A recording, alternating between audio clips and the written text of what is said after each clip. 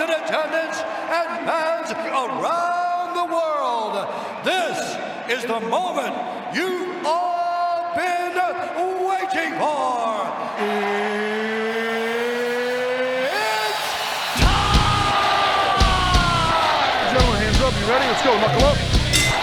Ladies and gentlemen, boys and girls, children of all ages. Welcome to Scrapcast.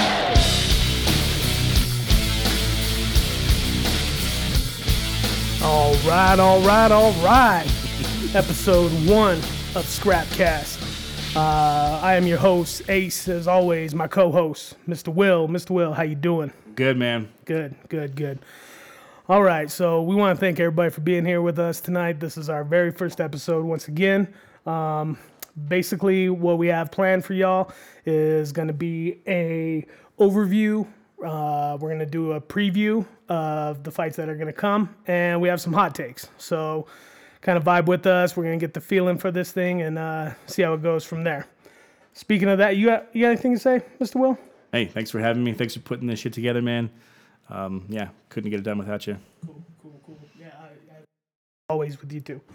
So let's start with the overview. Basically, this last weekend we had a lot of good fights. First and foremost, at the top is one on Prime 2. And I just, really there was a lot of good fights on this card. A lot of people that I wasn't aware of beforehand, and then afterwards, I was like, I definitely have to watch some of these fighters. Yeah. Amir, who fought on the undercard or on the main card. Khalil Amir. Amir. Man, like nasty knees, nasty combinations coming out, just put the pressure on his opponent, took him out, TKO in the second round. I mean, I was really impressed with that guy. Yeah, it was a very impressive performance, and I just got to say that whole one card was impressive. Everything they did, I like that they're on Prime, and I like that you get the change of pace. You get Muay Thai fights, you get kickboxing fights, you get grappling only matches, you get MMA matches, and the highlight of the card, definitely the Khalil win. He was. No, exactly. And another fighter that I really became a big fan of after seeing their fight was Nong Stamp. Big fan of Stamp. It was a catchweight fight of 121 pounds, kind of the co-main event. Man, just all over her opponent, nasty elbows, just raining them down. She ended up getting the unanimous decision, but I mean, not only did she put on a really good performance, but then also on her way out to the ring, she was dancing, she was selling it, she had the whole character, and that's a big thing that I like about, it reminds me of the Pride era, Japanese MMA. I mean, one is in Singapore, but the presentation, they bring out, I mean, not only does it have the Pride feel because they bring out the Pride announcer, and she's, that lady with her raspy voice is doing her thing and just screaming at people like, I love it. But they have the big over-the-top entrances with, the fighters coming out beforehand, showing everybody. I mean, it's just the showcase. I think that's a big thing that the Western MMA is really lacking, Yeah, I completely agree. And I know Stamp was on your radar before she was on mine. She's definitely on my radar now. But I watched a lot of the lead up to that fight. And of course, her opponent's like, yeah, she can dance, but can she fight? Well, she got to go in there and see firsthand that fucking Stamp can fucking put it on you, dude. Oh, she can fight. Yeah. Man, I remember in one of those rounds, she was putting those elbows to her opponent was on the ground, and she was on top of her, giving her those elbows. I mean, some of the most vicious elbows I've ever seen. Yeah. I was like, I'm sold. Big Stamp fan. Put the stamp on it. I was sold on the dancing. Like I said, I hadn't watched her fight before then, but just based on the dancing, I was like, I like her energy. I like fighters that enjoy fighting. Those are my type of fighters. You know. Yeah. No. Exactly. Not in there to, win by points necessarily. Get in there, get it nasty. Make it a fight. Big fan of that. And then there was the main event. And I got to be honest, I thought it was a really good main event, but there was some confusion, man. I mean, I remember we were talking about it, and like, I was kind of confused as to like, okay, Angela Lee versus Ji Zhang, right? And like, there was like Ji Zhang was a champion, but I know Angela Lee was a champion for a long time, and it was going for Ji Zhang's belt, but. I was trying to figure out like what did exactly happen, how it was, and I was a little confused with that. I'll be honest with you, I haven't really been the biggest watcher before these prime cards. I've seen some of them, but a lot of times they have them at like crazy times, and over here in the US, and so it's really hard to watch it. Plus, like, where are you gonna watch it? Like watch it. That was the big thing. Where am I gonna stream this? Yeah, absolutely. So, and the fact that I've got Prime makes it so convenient for me. Yeah, exactly. Yeah, I like that, and I would agree. So, not knowing either one of these girls, going in, watching the build up that they start talking about the history, and it was confusing. So I had to go in and I had to do the research. And they had both changed weight classes to go after the other one's belt, and they had both lost at the other person's weight class. Yep. And again, this was Lee trying to go after Zhang's belt, and I mean, she didn't get it, but it was a good fight. It was a close fight. Really close fight. And yeah, I would agree. I agreed with the judges' decisions that that Zhang, edged it out. I really thought she did. I thought that she pushed the pace and kind of scored more in the earlier part of the fight, and then at the end didn't put herself in a position to really lose that, because Lee was coming on hard at the end. She wasn't giving up. Lee took massive punishment the first like 3 or 4 rounds. She took a whole bunch of punishment, but then somewhere in between that 4th round, it was like, I'm not going anywhere. And then she just started coming after her, and I was like, wow, like, almost like a Diaz sort of spirit, so. Absolutely. So a couple of things I want to touch on again for the one events are the Pride rule set that they've implemented, because you mentioned it before. They're drawing a lot off of the old Pride days, which both me and you as hardcore old school fight fans, I know I love. And so they are not judging these round by round.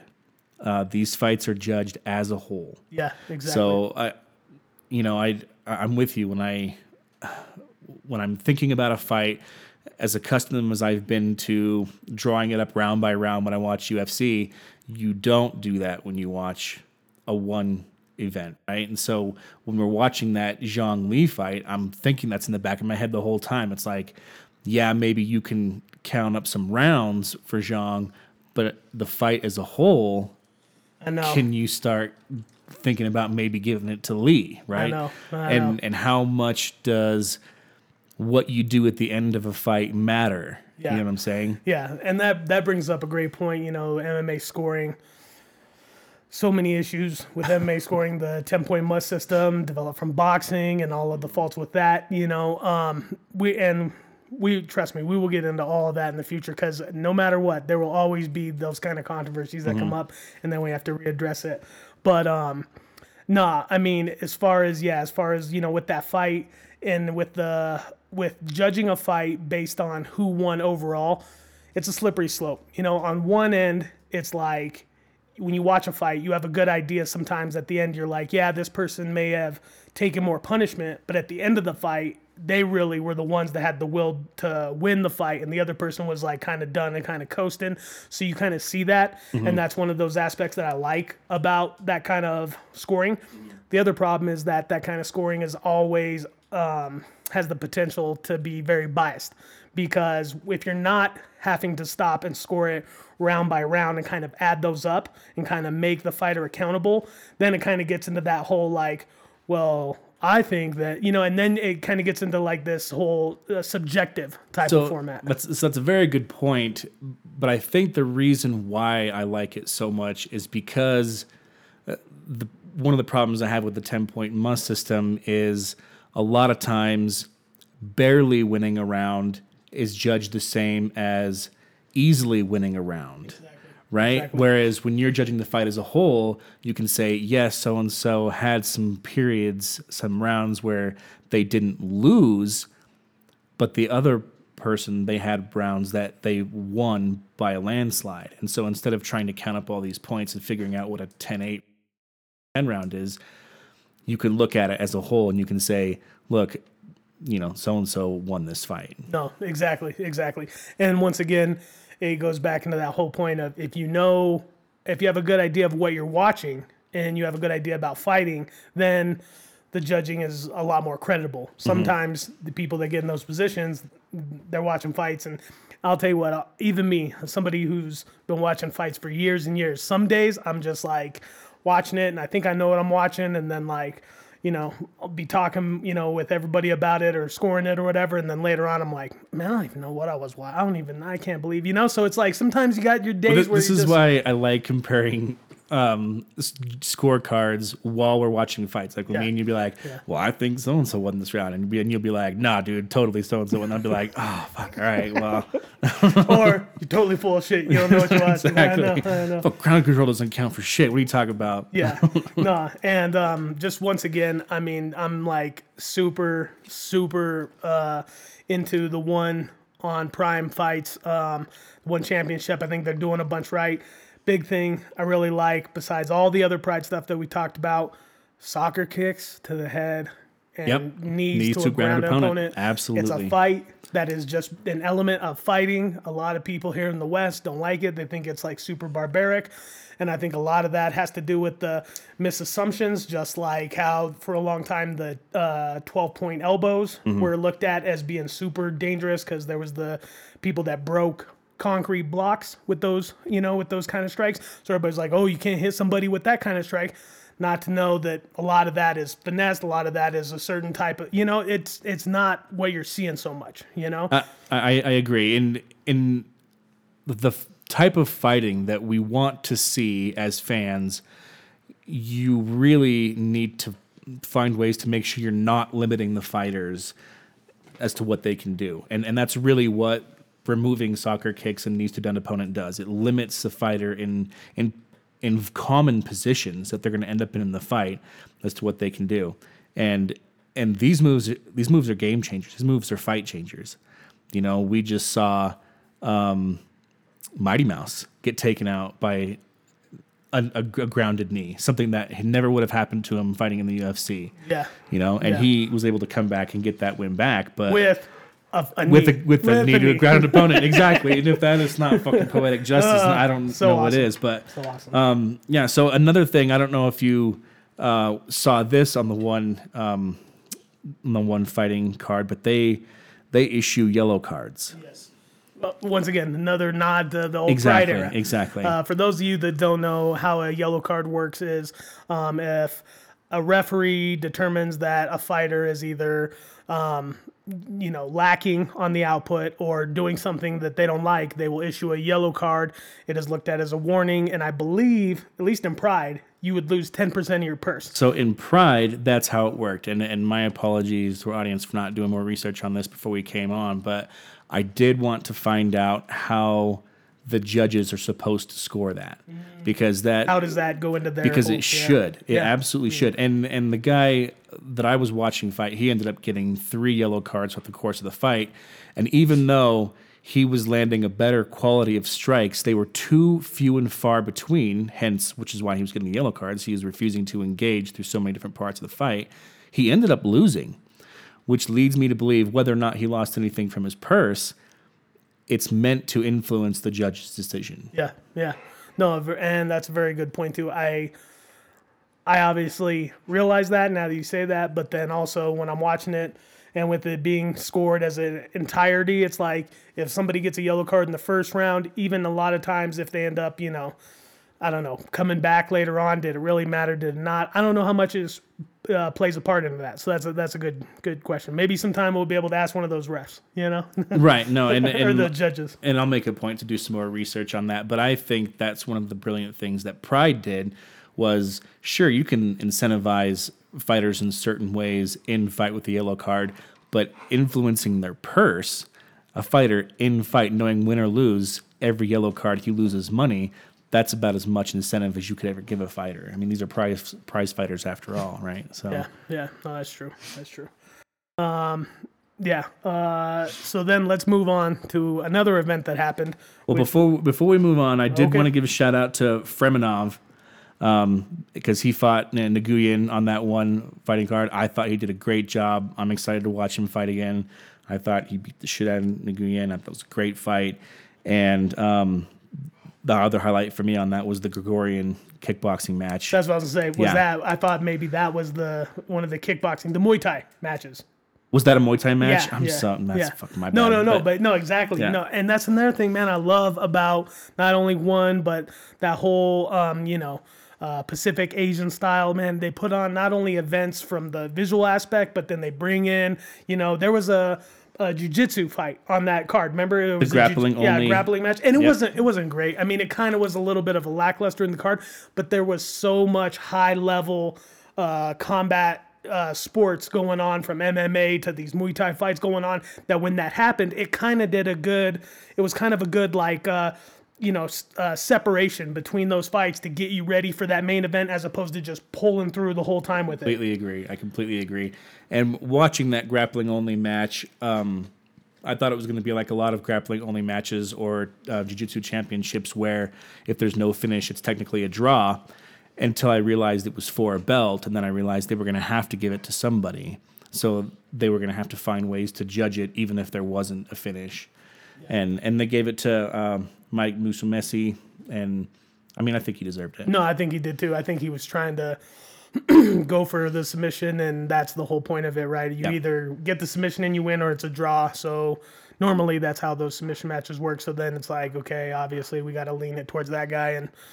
And then he was calling out for Demetrius afterwards, and we kind of had a disagreement about this.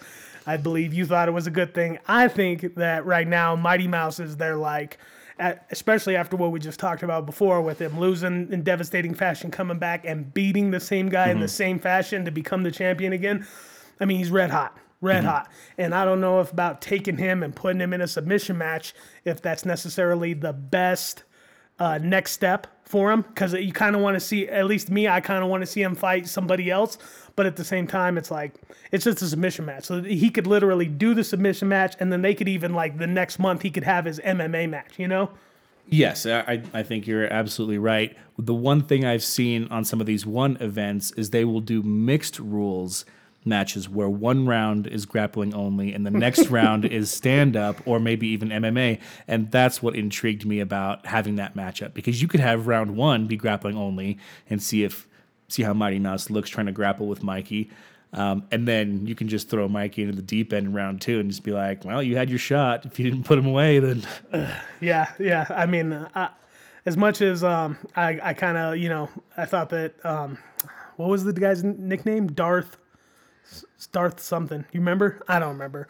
But as much as I thought Mikey had a good performance. Was it Darth Choke? No, it wasn't. It was Darth something. It was something that was whatever, kind of hilarious, but kind of dorky.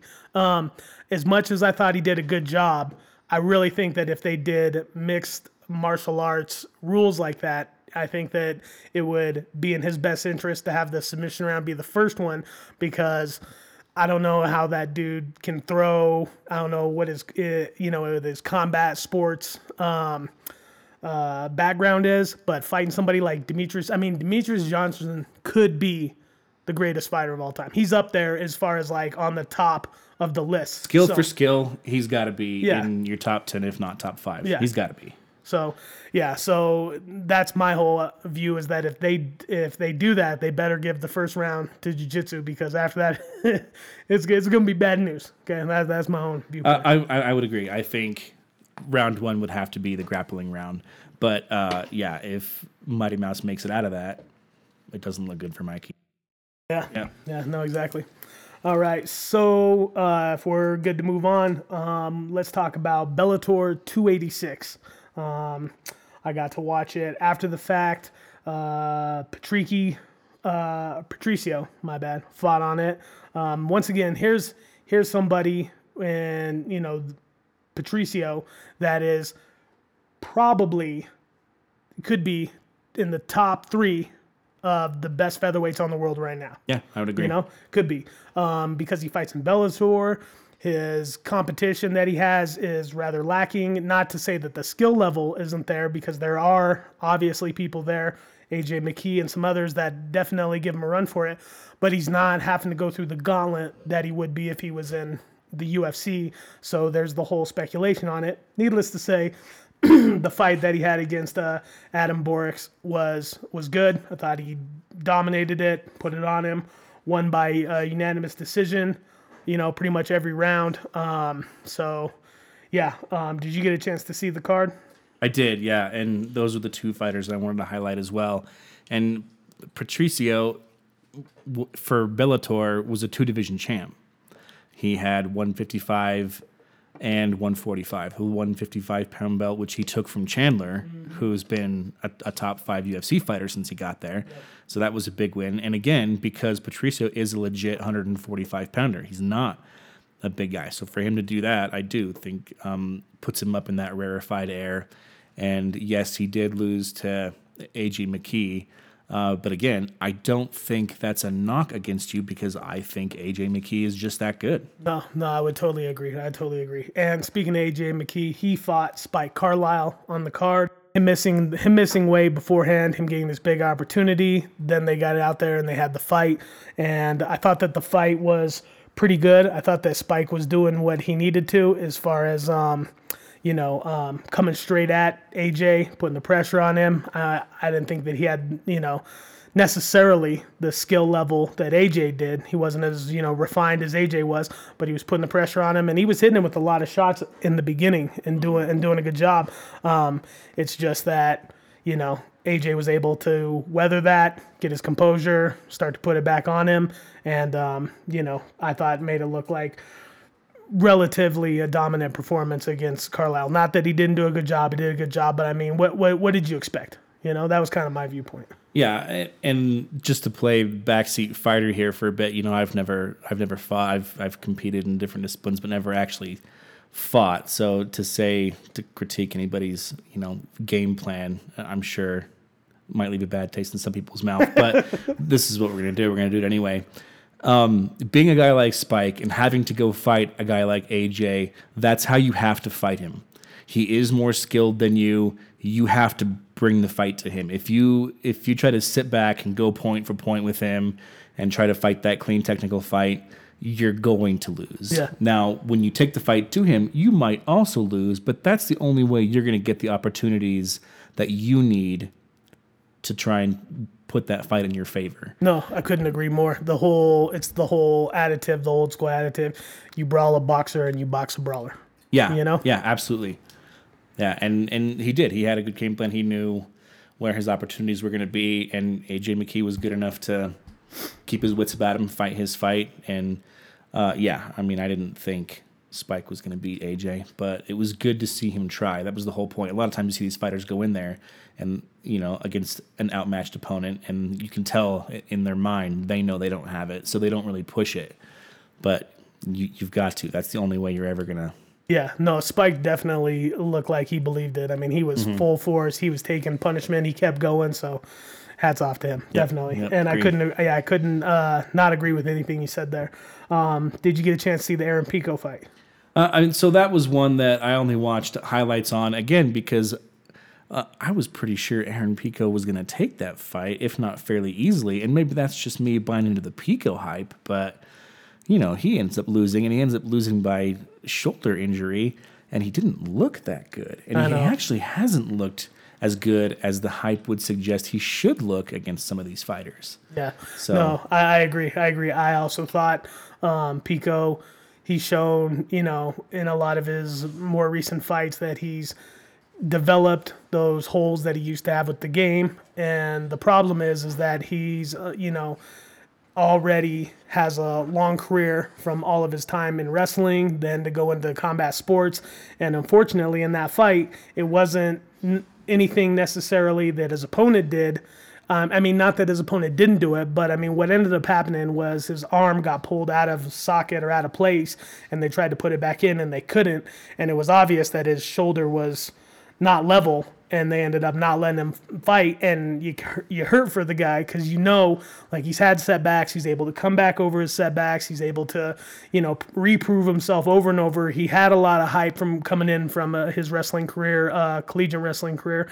And so you really want to see the guy, do good, and he just can't seem to catch a break. And it was tough, but I mean, what are you going to do, man? It's how it goes sometimes. That is how it goes. And knowing what I know about injuries like that, you don't want it to be as public a thing as it was for him in his last fight. You never want your future opponents to see that in a fight because that is a weakness.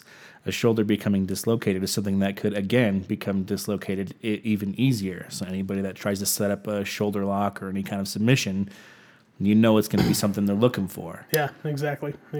I know. But overall, even the Juan Archuleta Barzola fight that started out the card, I thought it was a good fight. I mean, it was another unanimous decision, but good fight, evenly matched. Not a bad card by Bellator by any means.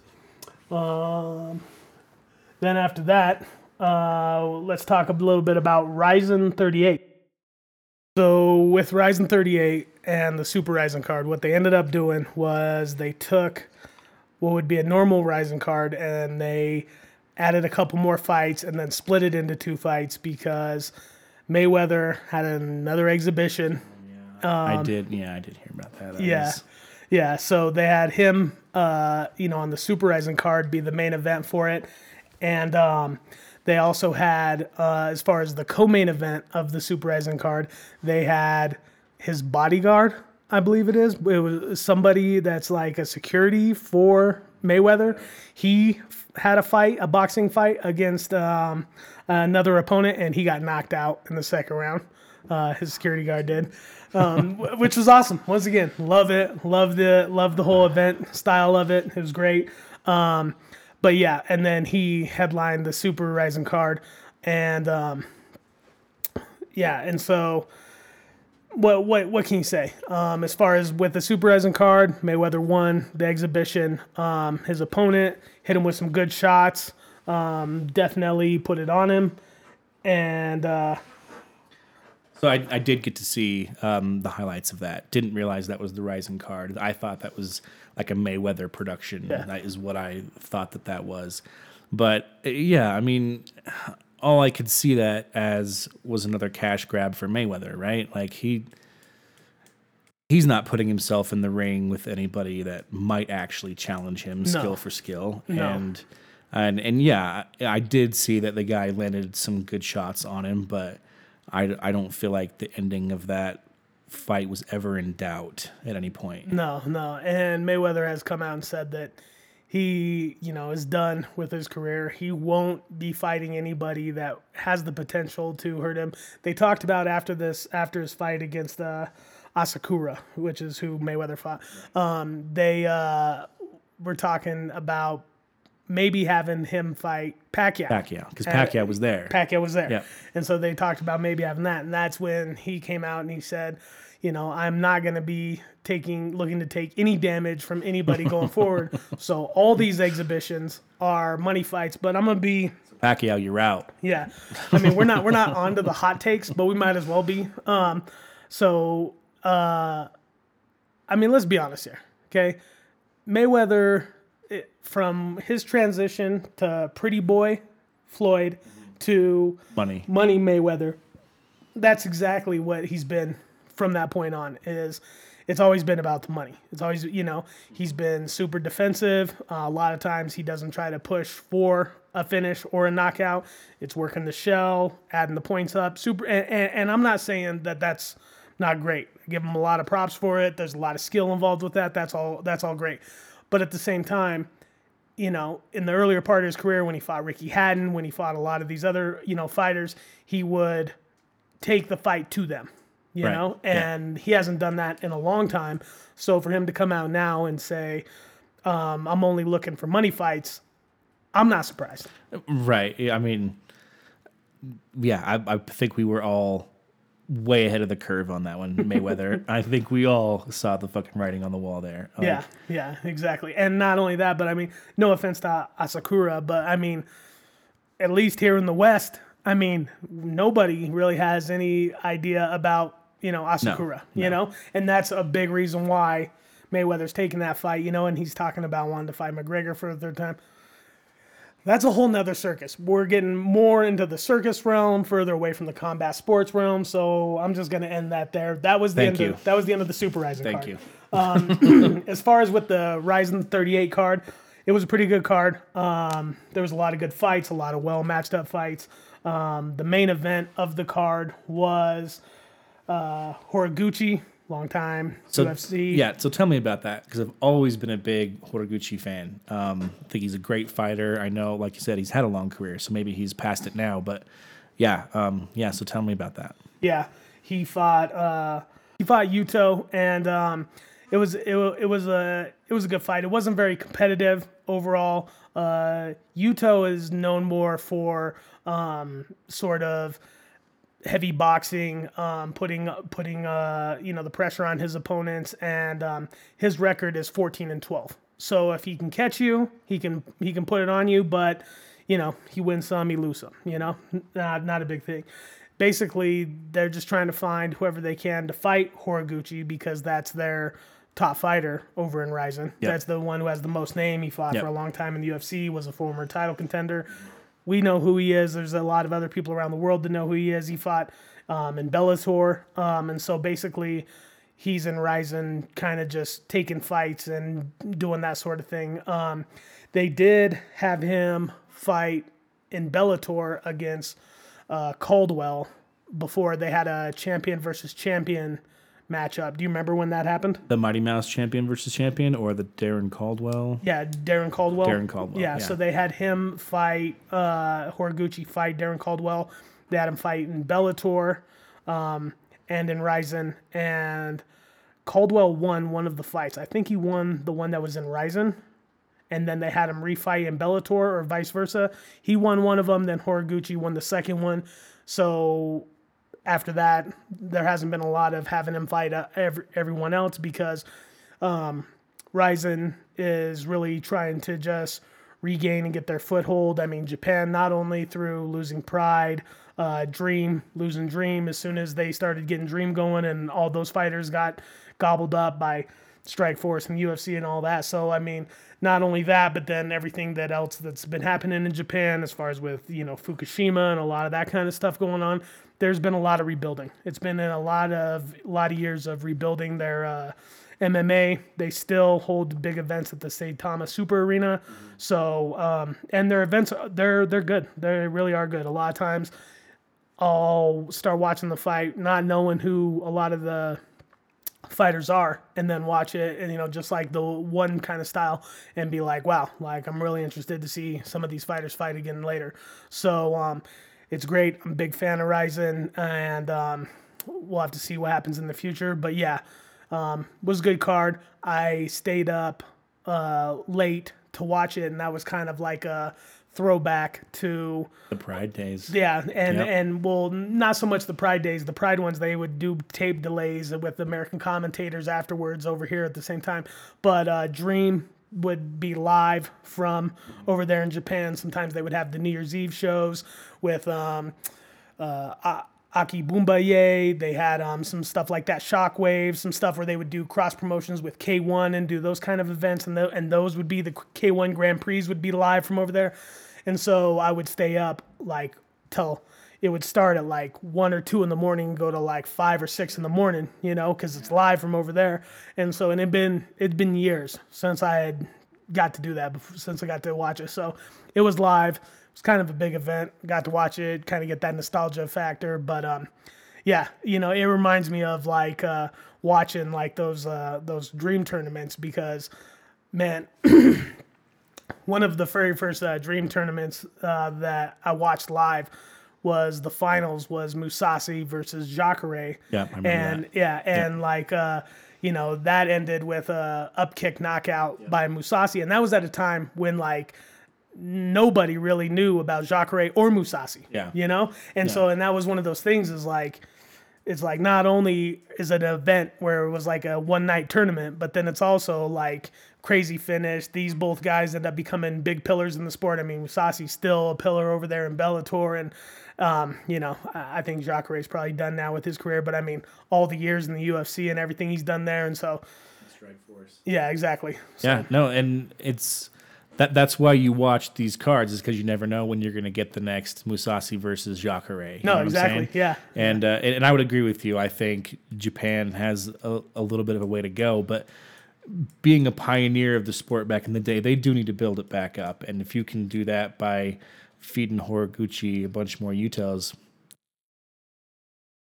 and I'll be watching. So, yeah. What's crazy is earlier today they had Glory Collision 4, and I didn't realize it. Once again, not the greatest promotion by Glory. I love Glory, love watching their fights, but it's always kind of hard to find out when it is, what time it's going to be on, where you're going to watch it, one of those kind of deals. That was earlier today. Apparently, Alistair Overeem made his resurgence back to kickboxing, fought Badr Hari for their third match, won after, I guess, what was a spectacular third round. So I'm going to get a chance to watch it. But, yeah, that did happen. So got to recap that. Something I'm going to have to go back and watch as well. I mean, you might as well give it up to Overeem for being the freaking Iron Man of MMA, because this guy just does not die. No. Like, he does not fucking quit, man. He's been fighting forever. I mean, we're talking about Pride. He was a Pride staple back in the day. Yeah. You know? Yeah. And another big thing of going back to watch is I want to look at Overeem's physique. I want to see how much of those supplements. How much of the horse meat he's fucking getting into. Yeah. How much of those, all natural supplements he's on, wink, wink. So, well, and Badr Hari was always one of my favorite kickboxers. I always liked watching Badr. In fact, to this day, if I ever feel like I'm in the mood for some highlights, I'll go and find some fucking Badr Hari highlights, because that dude was nasty, man. Yeah. And then to finish off the recap session part of our show, we had UFC 211. So UFC Fight Night 211. Let me be honest. Okay, it wasn't 211. Okay, we're past that. But UFC Fight Night 211. I guess it was the 211th Fight Night, although I haven't been counting. But McKenzie versus Dern, we'll call it. Fight Night, McKenzie versus Dern. Good fight card. I enjoyed watching it. Me being the old school MMA fan, always interesting to see WMMA headline a fight card when it's a non-title fight, right? Yeah. But it was a good fight. I liked everything about it. I liked that they both had solid game plans. I liked that at different points in the fight, they were both able to implement their game plan. A couple of times, Dern was close to a finish. You can tell that she needs to work on her striking. But on the other side of that coin, Jan had done really good work on her submission defense and her takedown defense and controlling space and making sure she was able to land her shots. And yeah, I thought it was a great fight. Yeah, no, I agree. Headed into the fight, they always say styles make fights. Jan being the, heavy, strong wrestler type. Dern being the submission specialist. Definitely favored Jan to win the fight. Be able to put her in certain positions, be able to control her as long as you don't end up, getting caught in anything. A lot of times it does favor the more stronger, heavier wrestler types. So that was kind of my thought going into it. Great fight. I thought both ladies showed a lot of improvements in their overall game plan and in, their abilities. I thought Dern looked good. She just, I've seen some people talk about it afterwards that she, still has work to do, obviously, but working on her ground and pound, big part of that, getting into the ground game on your back, working elbows, doing all those kinds of things, being able to score more, being able to do those kinds of things. And so, that's my overall view of it. I thought Jan was going to win. She did win, but still good fight. So going into it, I thought Dern would get it. I just thought, being a 5-rounder, I thought it was only a matter of time before she caught her in something. Jan proved me wrong for sure.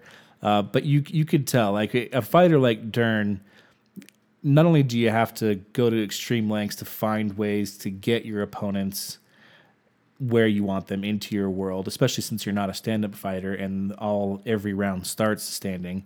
The onus is on you to get there. But when you can't get it there, you have to train those skills as well. You have to be able to land punches when you're not able to get these fights to the ground. Oh, exactly.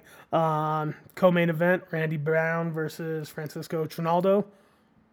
Yeah, big ups for Francisco Trinaldo for still fighting at the ripe old age of 40 some odd years. But yeah, I mean, and Randy Brown, he's had an up and down UFC career. He's been on the bad end of some highlight knockouts. The one that always comes to mind, of course, is that Nico Price, where he had him up against the cage right next to his foot and just hammer fisted him and knocked him the fuck out. God, that was so sick. Yep. No, exactly. The Sadiq Youssef fight was a hilarious mismatch. I mean, I feel like that's a dude they pulled out of the drive-thru, and he fought like it because, I mean, it was such a huge mismatch. So I don't even. I mean, what did that last? 30 seconds, maybe. Yeah. 30 seconds exactly. Yeah, round one. Yeah. Yeah. No, I mean that's a good point. Yeah, and there was some other good fights on the prelims. Latifi, former contender, former, name in the sport. He fought on there against Alexei Oleinik, another longtime veteran. So that we had, some of those type of field fights. There was the Allen versus Jaco fight that happened also. So I was really impressed with that fight. Yeah, exactly. And that was one of the ones I was looking forward to. Every time we look at these cards, you look at fighters moving up, fighters on the downslide. Like, where are people going to be after this fight? How are these matchups being made? What do they mean? Do they mean anything? And on some of these fight cards, yeah, there's a lot of these matchups that don't make a positive or negative impact on somebody's career either way. So get as much invested in it. But Brendon Allen, coming up, he's on the ascension. Christophe Jotko, good name to have on your resume, ranked opponent, and Brendon Allen took him out. Brendon Allen, even though he got taken down early, he completely controlled that fight. He executed a very nice sweep off of his back, took top position, didn't give it up, and ended up choking him out. So yeah, no, exactly. And that was one of those fights, we talked about it before, but both guys, Allen surging up the top, Jaco, kind of needing to keep the momentum, keep going up top, kind of both meeting at that prime moment, them going at each other. Let's see what happens. And Allen was able to really pull forward there and get the win in a decisive manner. And just makes it look even great for him. Both hats off to both fighters. But yeah, Brendon Allen looking like somebody really you're gonna have to watch out for coming forward. I would agree. I'm excited to see his next fight. I'm excited to see who they decide to match him up with. Hopefully, he gets to continue to move up the ranks. And Joaquim Silva, hopefully he gets to keep moving up the ranks too. I was really impressed with his performance as well. Yeah. No, exactly. And I forgot that he even fought on there. So now that's going to bring us to the hot takes part. So real quick before we get to hot takes, I know it's been a few weeks out, but I do think something needs to be said about 279. Okay. Nate Diaz. Okay. Ferguson, okay. Khamzat, by all means, you Holland. have the floor. There were some good fights, but boy, was there a lot of interesting circumstances surrounding this fight card, and there's a lot. We'll leave those parts to the hot takes section, but just based on the fights, Khamzat looked very impressive. I expected Holland to put up more of a fight than that. I knew his weakness was the wrestling, but I didn't see him going down like that. The Diaz-Ferguson fight was a good fight for as long as it lasted. I'm glad Diaz got the win. And heavyweight fights, not always entertaining, but how fun was that Jake Collier and Chris Barnett fight? I know. Like, Collier almost knocks him out probably multiple times in that first round.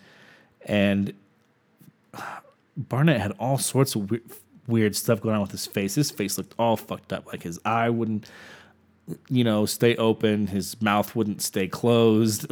It was all sorts of shit going on. But he ended up coming out with the TKO, and hats off to him. I like watching Chris Barnett fight. Yeah, no, exactly. I thought that, really, to mirror what you just said there, Diaz being able to go out in that type of way, I thought that him versus Ferguson was the better matchup for both of them in their careers where they're at. And to see a fighter that has not only been there and fought so many fights before, but also in both of them, but also, it's been notorious that Diaz, big part of the whole issue that he has with the UFC is he came off of the Ultimate Fighter. He was on that Ultimate Fighter contract. So, and I don't know if they still do the contracts like this or not anymore, but I know that for a long time, if you fought on the Ultimate Fighter, you would then sign with a contract where something like 6 or 8 fights, you would sign a contract. And for those 6 or 8 fights, you would fight at 20 and 20, 20,000 to show, 20,000 to win. So they're, not making a whole lot of money, especially with the name value that they're getting from the show and then the name value from continuously winning or fighting in the UFC, either way.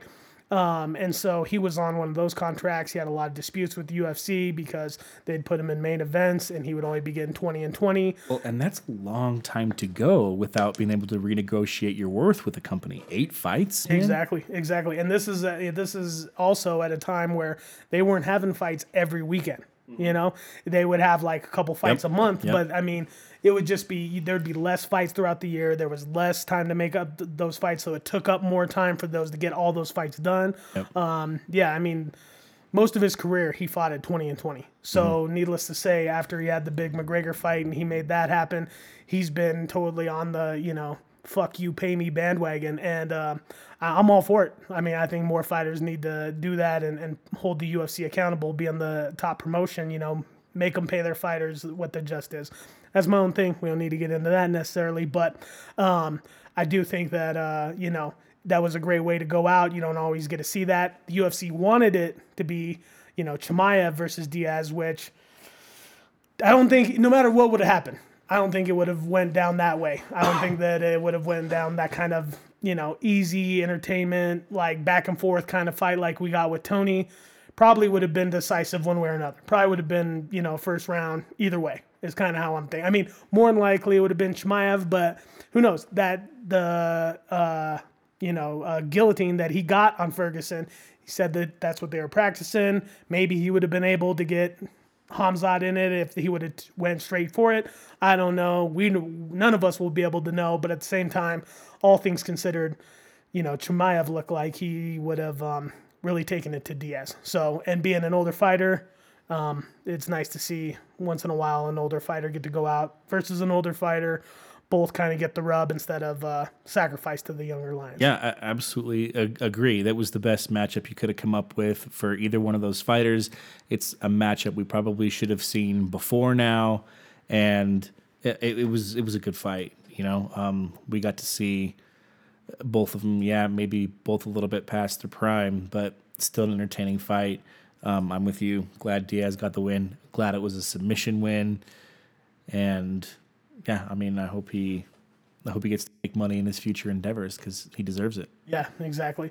And like you said, we will be talking more about the hot takes and circling around that, and we are going to get to that. But real quick, one more event that happened that I wanted to bring up was BKFC's card. They had a card, BKFC 30. The main event of that was Hunt versus Henry. Hunt is the light heavyweight champion, and they had a fight. Henry's a notable, I'm sure if you've seen BKFC, you've seen the guy with the the curly mullet kind of looking haircut, the curly Chuck Liddell haircut with the American flag shorts and stuff. He's fought in a lot of fights.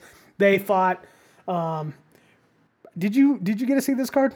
I did not. Okay, yeah. No, well, let me just recap a little bit. So, in the fight, at the very beginning of the fight, Hunt came straight out after Henry, and Henry looked like a questionable down. It looked like he went down from like a trip sort of thing, and then when he was on the ground, he took a punch. Now, I'm not a fighter. I especially a bare knuckle fighter. I don't know what how heavy the punch really was, but everybody watching it looked like it wasn't very hard of a punch. Even the commentators, Chris Lytle, was saying, yeah, that doesn't look like a very heavy punch. And Henry kind of flattened himself out afterwards and kind of laid there for a little bit. And it was a little questionable about what was really happening. Luckily, all the controversy aside, they were able to get him back up. They got him to re-go again. It went for another couple of rounds, and Hunt ended up beating Henry and retaining his title. Good fight. On the co-main event of that card, though, was Ben Rothwell's. Big Ben. Yeah, it was him making his BKFC debut. He fought a guy named O'Banion. Probably fought before. I've watched quite a few BKFC cards. Didn't really know about him, but at the same time, know about Ben Rothwell, Big Ben from the IFL days, Affliction, all that stuff, UFC, all that great stuff. Who's like Big Ben. Exactly. Great character. So watched him just decimate that guy. Came straight out after him, kept his range, put together the two-piece in the soda, bang, bang, bang, bang. That guy went down. He was not getting back up. So I'm really interested to see, especially with already the heavyweights that they have, in BKFC, they have, they haven't announced it yet, but they've been talking about making Alan Belcher versus the champ of BKFC for the title. That's what's supposed to happen. I'm waiting to see that because Alan Belcher looks like he's a world beater. Right. And we could very well have... Yeah, he does in BKFC, yeah. Yeah, and we could very well have maybe him versus Big Ben for the BKFC. I mean, that's one thing I really like about BKFC. It's kind of like the Western... event circus type fights. We get to see some of these fighters that we don't normally get to see fight each other. One of the last BKFC cards that they had was MVP versus what's his name? Mike, the guy. I can't remember that guy's name either, but I do. Platinum Perry. Yeah, so they had MVP versus Platinum Perry, and that once again, that's one of those fights that, I mean, it's like a video game style fight. It's not a fight that you normally wouldn't get to see. We got MVP in Bellator, still signed with Bellator, gets to come over, have the BKFC fight against Platinum Perry, who's just made a switch over there. So you get to see two fighters from different promotions having a fight in a new sport under different rule set. Good fight, was pretty back and forth even, but yeah, man, I've been a big fan of BKFC. Not so much their promotion of all their police titles and whatever with that. That's my own thing. We don't need to get into that, but needless to say, BKFC, they're doing a good job, and I'm really interested to see, especially now with Ben Rothwell looking the way he looks. Their heavyweight division, they're gonna, Joey Beltran's in there. They have other fighters, so it's gonna be interesting. So one of the things I always thought was interesting about BKFC is I do think it fills a legitimate niche, because I do think there are fighters. I think Mike Perry's a good example of fighters that do better in a bare knuckle type situation. It's a different strategy. It's different technique. There's no gloves. You really have to be careful. It's not MMA. There's no takedowns or any of that. So I do like what it does for a lot of these fighters, and like you said, the cross promotion. That's always nice. But the Rothwell signing, I thought, was super interesting because Rothwell's a legit MMA fighter. This guy has nasty submissions, great ground control, nasty ground and pound, and he can throw down. So that was really surprising to me that he ended up in BKFC, because I've seen this dude pull some nasty front chokes that are like bulldog chokes that you can't usually get a lot of people. Who did he choke out? Was it Josh Barnett that he choked out with a bulldog choke? I think so, yeah. I remember him choking out a couple different people. I remember him winning in the UFC, choking somebody out with one of those front chokes, grabbing him, pushing him up against the fence, choking him out, kind of lifting him off his feet, and then he did the whole famous like evil villain laugh and stuff, you know, personality. Yeah, exactly. Yeah, I couldn't agree more. So it'd be interesting to see what happens with him. Do you want to take a break? No, I'm good. Hot takes or previews? Hot takes. We're going to hot takes. Hot takes. And then we'll have previews. It's hot. These are hot, guys. All right. So with the hot takes, let's just start off with the UFC Fight Night 211. They had no fans and no news media at the venue. One of the only events to have that happen that wasn't COVID, that wasn't caused by COVID. Right. So really interesting what the circumstances were behind it. A little bit of a background for those of you that may not know. The UFC, Dana White, the president of the UFC, was asked a week beforehand by the news media, hey, why are we not allowed at this next fight night? Why is there no fans allowed at the next fight night? Dana White gave him a real nonchalant answer, just telling them basically that, you know, he was doing it for them, that they needed, you know, that they could take a weekend off and be with their family and yada, yada. And none of them bought it because they asked him like 3 or 4 different journalists kept asking him, pushing the question like, no, what really is going on? He wasn't going to give up any of it. And then Ariel Helwani had tweeted that it had something to do with Mark Zuckerberg renting out the arena. Dana White on an interview said that was all bullshit, that there was no truth to that, and it was all lies. And then at the event, we got to see him hanging out with Mark Zuckerberg at the event. So, what do you make it? There's a lot to unpack here. First of all, the media doesn't work for Dana White, so it's not really on him to give them days off. So I feel like it's like a huge 100%. Load of fucking bullshit. 100%. And we know that he doesn't care about the media anyway, whether or not they get a weekend off or get to hang out with their families or not. Like, such bullshit. So in true Dana White fashion, he gave probably one of the worst answers you could ever dream up to try and cover that. But then we all saw exactly what did happen. Mark Zuckerberg and his wife were there. Nobody else was there. Now, this wasn't like an arena. It was the Apex, right? True, so it's not like there's a ton of seats anyway. But aside from fighter personnel and in-house UFC media, there was nobody else there. And just knowing what I know about Mark Zuckerberg, that's right up his alley. You know what I'm saying? Like 100%. That's exactly his fucking speed. So it makes so much sense almost any way you look at it. That's exactly what happened. He gave Dana White a shitload of money to get a private showing of some UFC fights, you know? Yeah. Well, and then there's other levels of that, too, that I want to expand on. For some reason, Mark Zuckerberg, you know, all of a sudden, recently, has come out and done sort of promotional type stuff as far as with MMA. He's posted that he's been training. They put out training videos.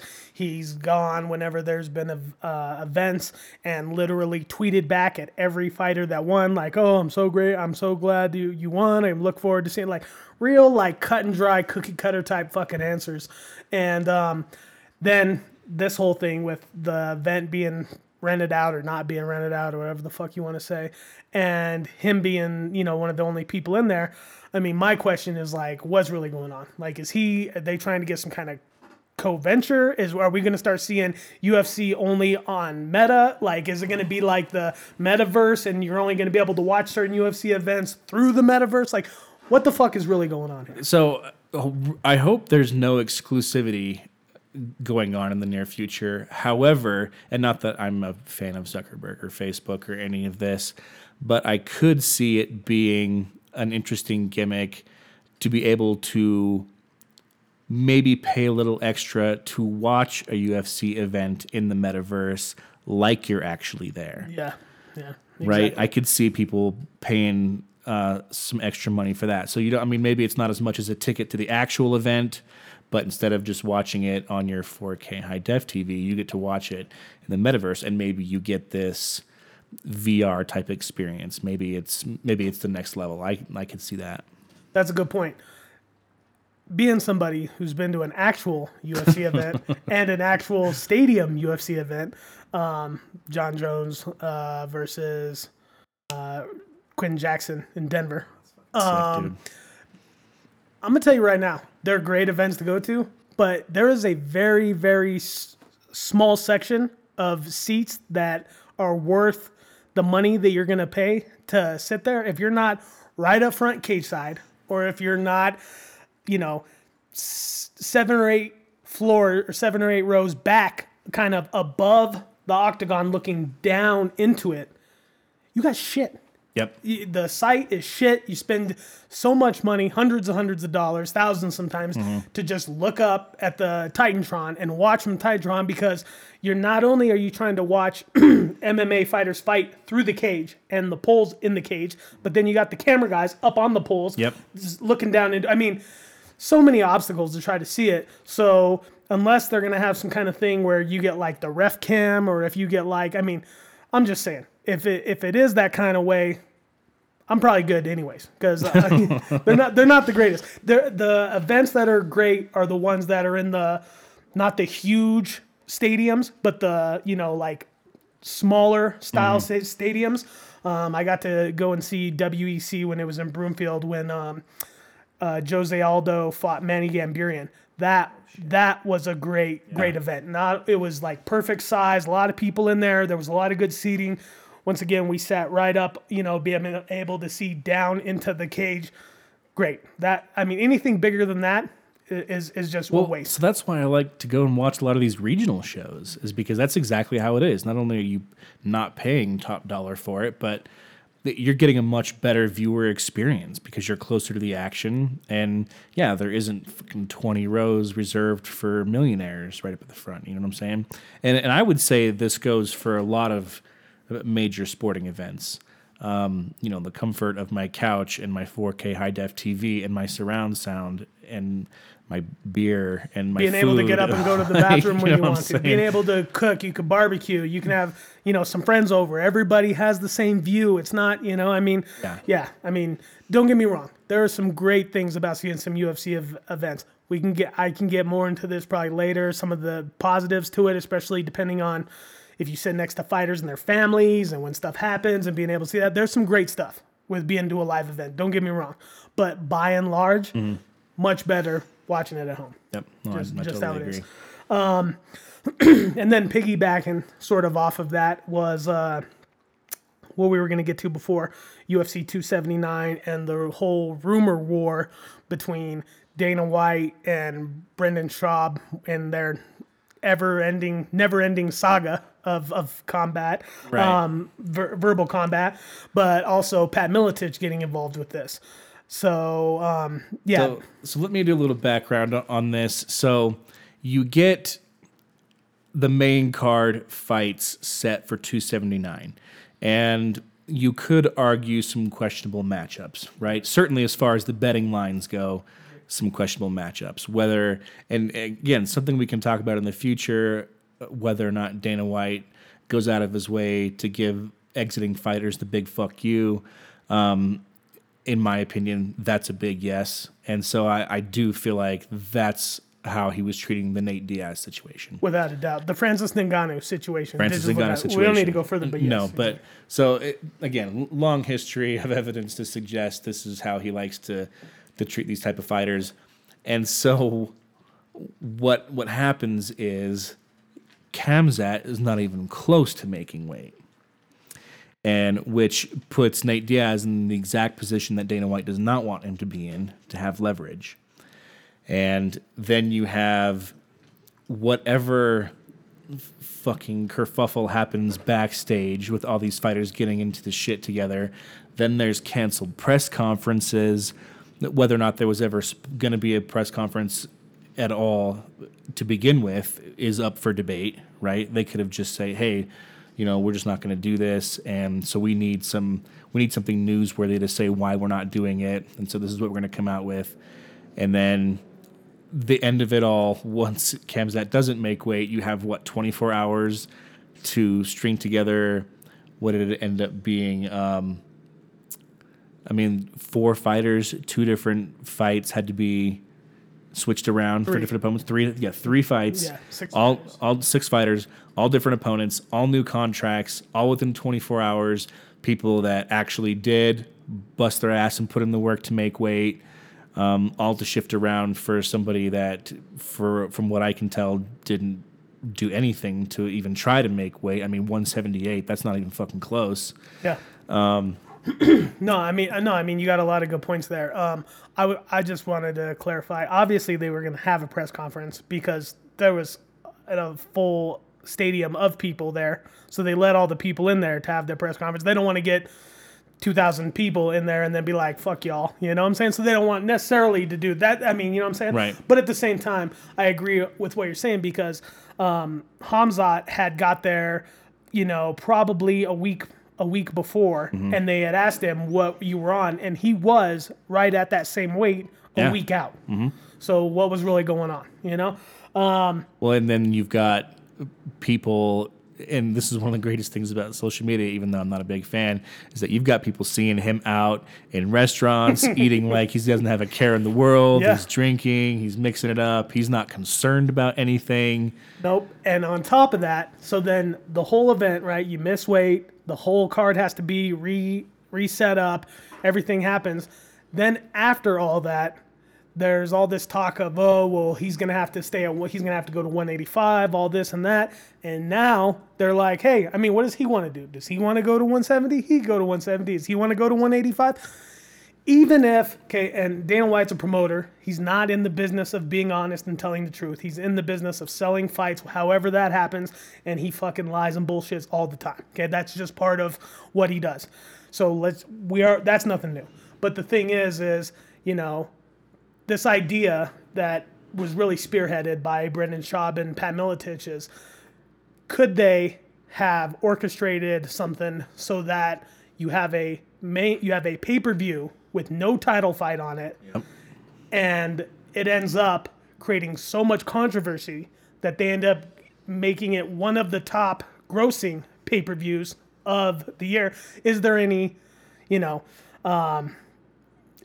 there anything that could have helped to have that happen?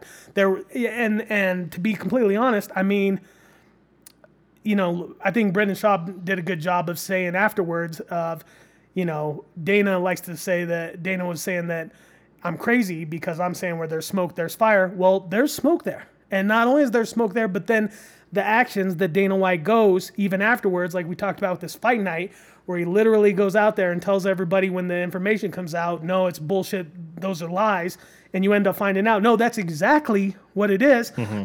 That's the whole problem with being a liar. If you're going to be a habitual liar, then when people come to ask you, is this how it is? You could tell us whatever you want. But we're going to be like, it's probably bullshit. Yeah. No, absolutely. He's so consistently like that. You can almost see exactly what's going to come of things like this based on what he says. When they asked him about the whole 211 thing and the Facebook thing, as soon as he came out with that answer, you knew. Like, so we're right on here. Okay. Thank you for that. I know. And of course he gets to, say, well, no, I didn't give anything away. I didn't say anything. But because of his history, he actually is giving it away by doing that. It's like the old saying, you can always trust a dishonest person to be dishonest. Exactly. Like that's how it is. And that's exactly how it is with Dana White. And, getting into full conspiracy mode here. Yeah, I think there's plenty of evidence to suggest that that's exactly how it went down. Yeah. You know? I wouldn't be surprised. My own viewpoint is I don't know. I mean, part of me feels like, it wouldn't make a lot of sense to do that. But the other part of me is like, hey, like if there's, if the money makes sense, then it makes sense kind of thing. I wouldn't put it past him. And the biggest thing about this whole thing that I feel like the only thing that really was the foul of it all was that poor Lee, right? Poor Zhang Li. Yep. Not only did his opponent get switched for an opponent that's 10 pounds heavier than him, Yep. but then also a lot of people feel like he won the fight and lost the decision, so he kind of got screwed twice. Yep. So that was the only really upsetting thing. That was the only too bad thing about the whole thing, regardless of the rest of it, of whether it was planned or not, or how much of it is planned or not, or whatever else. I mean, I don't care. I was totally invested in the fight. Once it all happened, I was even more invested in it. I'm not gonna lie. I wanted to see what happened. I liked either the actual or just the idea of them switching up stuff beforehand and nobody knowing who they're gonna fight. I enjoyed that, all that aspects of it. But it sucked for Lee because, he did everything he was supposed to in both the fight and the way up to the fight. And he does. He ends up with the short end of the stick, unfortunately. And I would agree with you. I thought he won that fight as well. And I'm not coming out here saying that I think it was their intention from day one when they signed the fight agreements with Khamzat and Diaz to make it end up this way. What I think is more likely is that since Khamzat is one of their new cash cows and they want to do everything they can for him, when he came to them a week or 2 weeks out and let them know that he wasn't going to make weight, that's when I think a lot of this started to train and a lot of this started to come to fruition. And I do think they knew full well that if they treated it like they treated it, it would garner a lot more interest and a lot more views. I absolutely do. Yeah, no, I mean, it's a good point. Speaking of UFC 279, one of the fighters that didn't have a very spectacular performance on that card was Kevin Holland. Kind of got ran through real quick. That was disappointing. Is the next subject on our hot takes because he, after the fight, said he was retired. He's like, I'm done. I made some money. I'm done with this. He was asked in multiple interviews, are you sure you're done? Are you sure you're done? Yeah, I'm done. I'm retired. Probably for a week or two. And then literally right after one of the interviews, the very next day, boom, he's got a new fight. He's going to fight Wonder Boy in the UFC. And then he tweeted out, some kind of very interesting tweet, just the aspects of I never left boss at Dana White. So what do you make of this? So I make a lot of this. So I think that Dana White, as a promoter, the matchmakers whose names Sean Shelby and the guy whose name escapes me at the moment, I think they are good at what they do. I think they're good at their jobs. And unfortunately, I think they only really come up with good matchups when push comes to shove like this. And I think that's kind of the position Holland put them in, because how good of a matchup is that for both of them? Neither one of those guys wants to wrestle. They both want to stand and strike, and it's going to be a good fight. It's going to be a good fight to watch. Holland's a good striker. Holland can bang, and Wonder Boy's very technical as long as he finds a way to actually pull the trigger. And I don't think Holland liked the matchups that he was getting. I don't think he liked looking at the landscape at 170, and especially after the Khamzat fight, seeing who he was going to have to go through to get there, and knowing that wrestling was his weakness. And so I don't think he did it to get better matchups. I think he was serious. I think he was just like, I'm not so invested in this that I'm going to go through all that and ruin my record and just get beat up when I don't feel like I have the chance. So he comes out and says he's retired. But I think that pushed the matchmakers to be like, hey, Sean Shelby and Mick Maynard, let's actually find somebody that he will agree to fight, and let's offer him enough money that he will take this fight. That's what I think happened. And I think maybe one of the stipulations was Dana White has to come to him, and you got to be like, hey, so you got to send out a tweet. You got to be like, ha ha. It was all, I never really left. That's how I see it, and I could be totally wrong. But no, and I'm telling you, man, the more that stuff is happening more recently, the more it's looking real WWE around there. Okay, yep. It's looking. Yep. Yeah. And the thing about it, the thing about with the WWE, what Conor showed us with his great, acknowledgement to the sport, is that if you can create that element, if you can adapt to it and bring in that WWE, anything can happen, spontaneous, whatever, scripted type, thing. If you can bring in that feel to mixed martial arts, you make big money. There's big money to be made there. There is. That's the whole marketing, selling, all that kind of stuff, And so yeah, I mean, who knows? Who knows how much of it is one way or another? I don't know. But yeah, definitely interesting. And with Kevin Holland on retirement, the other thing that we got to add about this to kind of show is that like he faced Hamzat, who just decimated him with wrestling. I mean, definition of running right through somebody. Yeah, literally with wrestling, just wouldn't let him. I mean, he tried to do everything he could to get out of that. Yeah. He couldn't. He just got totally big brothered by Hamzat in the wrestling department. And then, maybe that was one of the reasons why he retired, is because he not only did he get beat like that, but it just goes to show to everyone else, all the other fighters, how big of a weakness he really has when it comes to wrestling. Not that Hamzat isn't one of the best wrestlers. He's got to be top in the division, one of the best, all of that. But at the same time, you have this blueprint for how to like totally run through this dude. So maybe he's like, you know what? I don't want to. I'm old enough. I don't want to spend the next 10 years just working on wrestling. It's not maybe my forte. Maybe that's why he has such a weakness to it in the beginning. And so that could be part of it. And his next fight is against Wonderboy, another fighter that has said, don't give me another wrestler. I only want to do a stand-up fight. So we'll have to see about after this fight if Holland, only takes stand-up fights, or if he will go back to being retired or whatever, because there could be something to be said for that. There could be. But again, like I said, look at the landscape of 170 right now.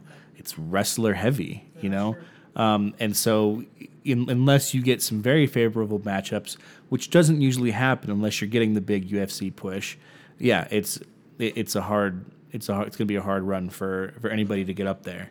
And for as good as wrestling as Khamzat has, I think what really stands out to me is the power.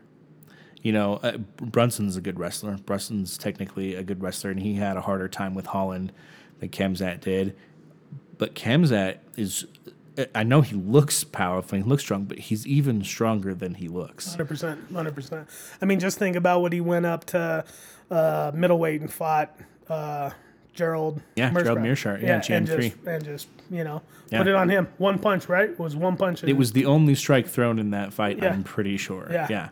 So, no. And so all things considered, he's actually looked better at 180 and above than he has looked at 170. Yeah. And maybe that's from the weight cut. Maybe there's some more technically skilled fighters, because he went life or death with Gilbert Burns, man. I know. And the only time that he got a takedown on Gilbert Burns, not only was it tough for him to get, but he all of a sudden wanted no part of it once it actually got to the ground, and then he almost got knocked out in that fight. So again, maybe it's the weight cut. Maybe he is just so big that it takes a lot away from him to try and make 170.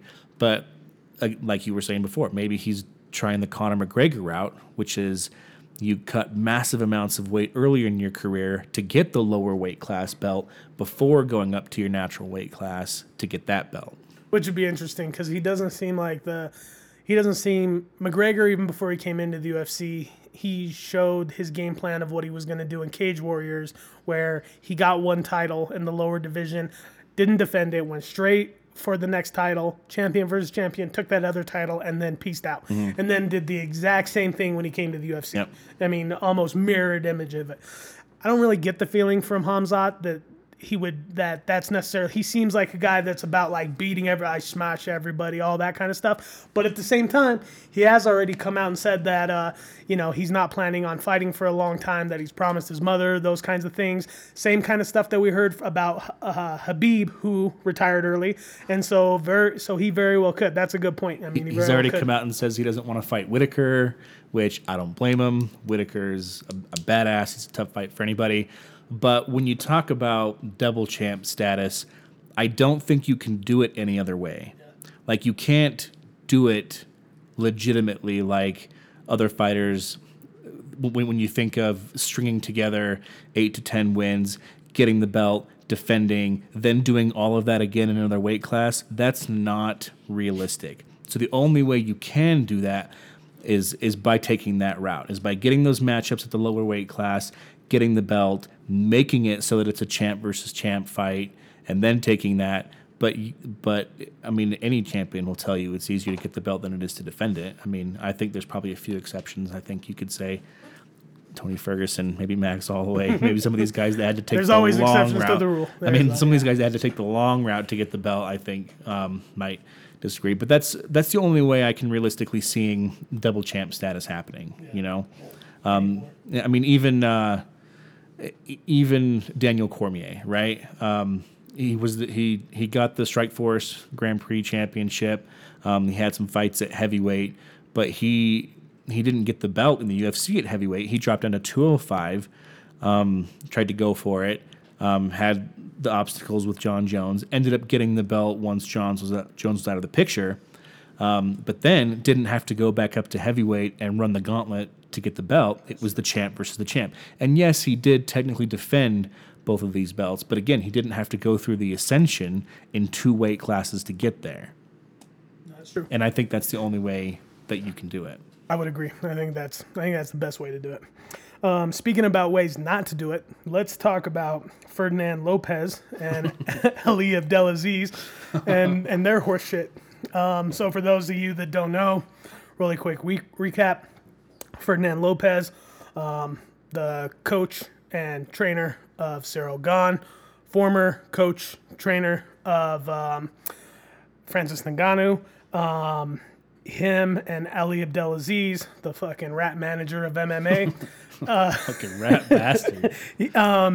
They've been going at it because Lopez has a fighter. I forget what his name is. He is the heavyweight champion of Lopez's fight promotion. But not only that, but Lopez has put a lot of money and time into training this guy, into getting him up to the top and of his promotion. And he's just signed a new deal with Lopez, 3-fight contract to continue to fight in Lopez's promotion. And the UFC tried to get him to come in and fight in the UFC. Ali tried to work on behalf of this notion and help bring the fighter into the UFC. Lopez didn't want the fighter to go because, not only did he say that he just signed this new contract, but he spent a lot of time and money into not just training the guy, but the guy lived with him. Supposedly, he's given the guy a lot of money. He feels like this guy owes him to some extent, and he wants, to sort of get this finished between him and the fighter before the fighter ends up going to the UFC and having a whole career over there. Probably, from the whole incident that happened with Francis Ngannou, he's probably a little bit more hesitant about letting those kind of things happen. So these guys are having a verbal conflict that is now come out into the public arena in a big part, thanks to Lopez again. But yeah, what are your thoughts about this? Yeah, I mean, just from history, what we saw with the whole Francis Ngannou situation, right? I mean, you could see it from Lopez's point of view. He doesn't want to go through that again, right? And not only does he have a lot of invested, but this is a champion in his organization, right? And not that we get to see the behind the scenes on how a lot of this has gone out between these characters, but what has been made public, I mean, it's it makes Ali look like a shady rat, but a lot of the stuff that we see him do makes him look exactly like that. So that's not a surprise, right? That makes a lot of sense. I'm sure the fighter eventually wants to probably make a transition to the UFC, as most of them do. It is the premier organization for MMA, and so, they do eventually want to make it. But again, they've got the cautionary tale of Francis Ngannou, right? And for whatever disagreements Ngannou may have had with Lopez, which made him leave, but again, you have to look at how the UFC tried to do Francis Ngannou when he started talking about fighter pay, when he started talking about wanting to go to boxing, things that probably should be available to a fighter, and they're not when you're with the UFC. So maybe he doesn't want to go to the UFC now. And again, Cyril Gane was another party in this as well, being another one of Lopez's fighters. And I don't feel like, for whatever unwritten rules there are between managers, I feel like that's a really shitty thing to try to do, to try to, steal a fighter like that from somebody that's brought him up and put that time and money into it and has made him a champion in their organization and promotes them and, does all that for them. So, yeah, I mean, I would have to be, in this particular situation, on Lopez's side. I'm not knowing everything, but that would be my take on it, Yeah. No, I mean, and all those are good points, and I don't disagree with any of that. I guess my overall perspective of it is like, I've already kind of gone and described my feelings toward Ali Abdelaziz. I've watched from a long time in the sport. I remember when he was, the second part of the, controlling the promotion of the PFL. That's right. And doing all that. That's right. His history coming out of him being an informant, telling on all of his people where I come from. I don't have any respect for people like that. On top of that, a lot of the fact that he works so well hand in hand with the UFC. Right. The UFC is notorious for, paying their fighters some of the least. I mean, yes, we know all about that as far as they have the biggest promotion, you have the biggest eyes, you can build your brand, yada, yada, all that's to be said.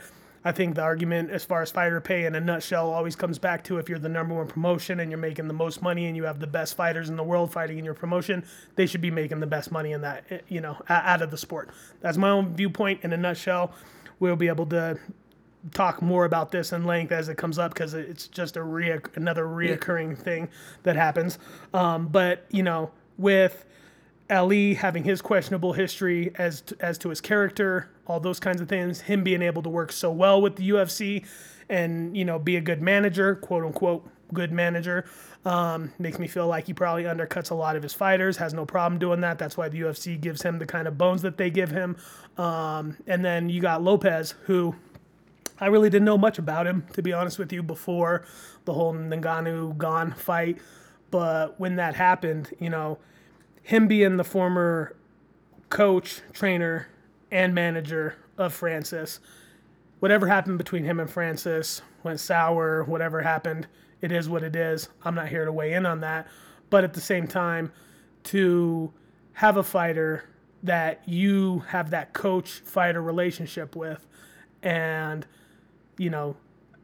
come out into the media and to not only downplay Francis to the level he did, but to go out before the fight and talk about all of his weaknesses, from the sport. I mean, it really made it look like, to me, like not only is that something that looks bad on the whole coach to fighter relationship and keeping that kind of between them, but it also kind of showed me like, hey, you guys are getting ready to go into this title fight. Obviously, you must not be very confident, or you have a lot of confidence in Francis, because you're out here trying to sling mud on him in every way you can, from his, talking about his fighting style and where he's weak at and how people can beat him and all this and stuff. And I really didn't have a lot of respect for the guy for that. You can feel however you want to feel about the thing, and I don't say you got to be friendly or anything about it, but at the same time, if you develop that kind of relationship where you have a trainer and you have somebody who's learning the fight game.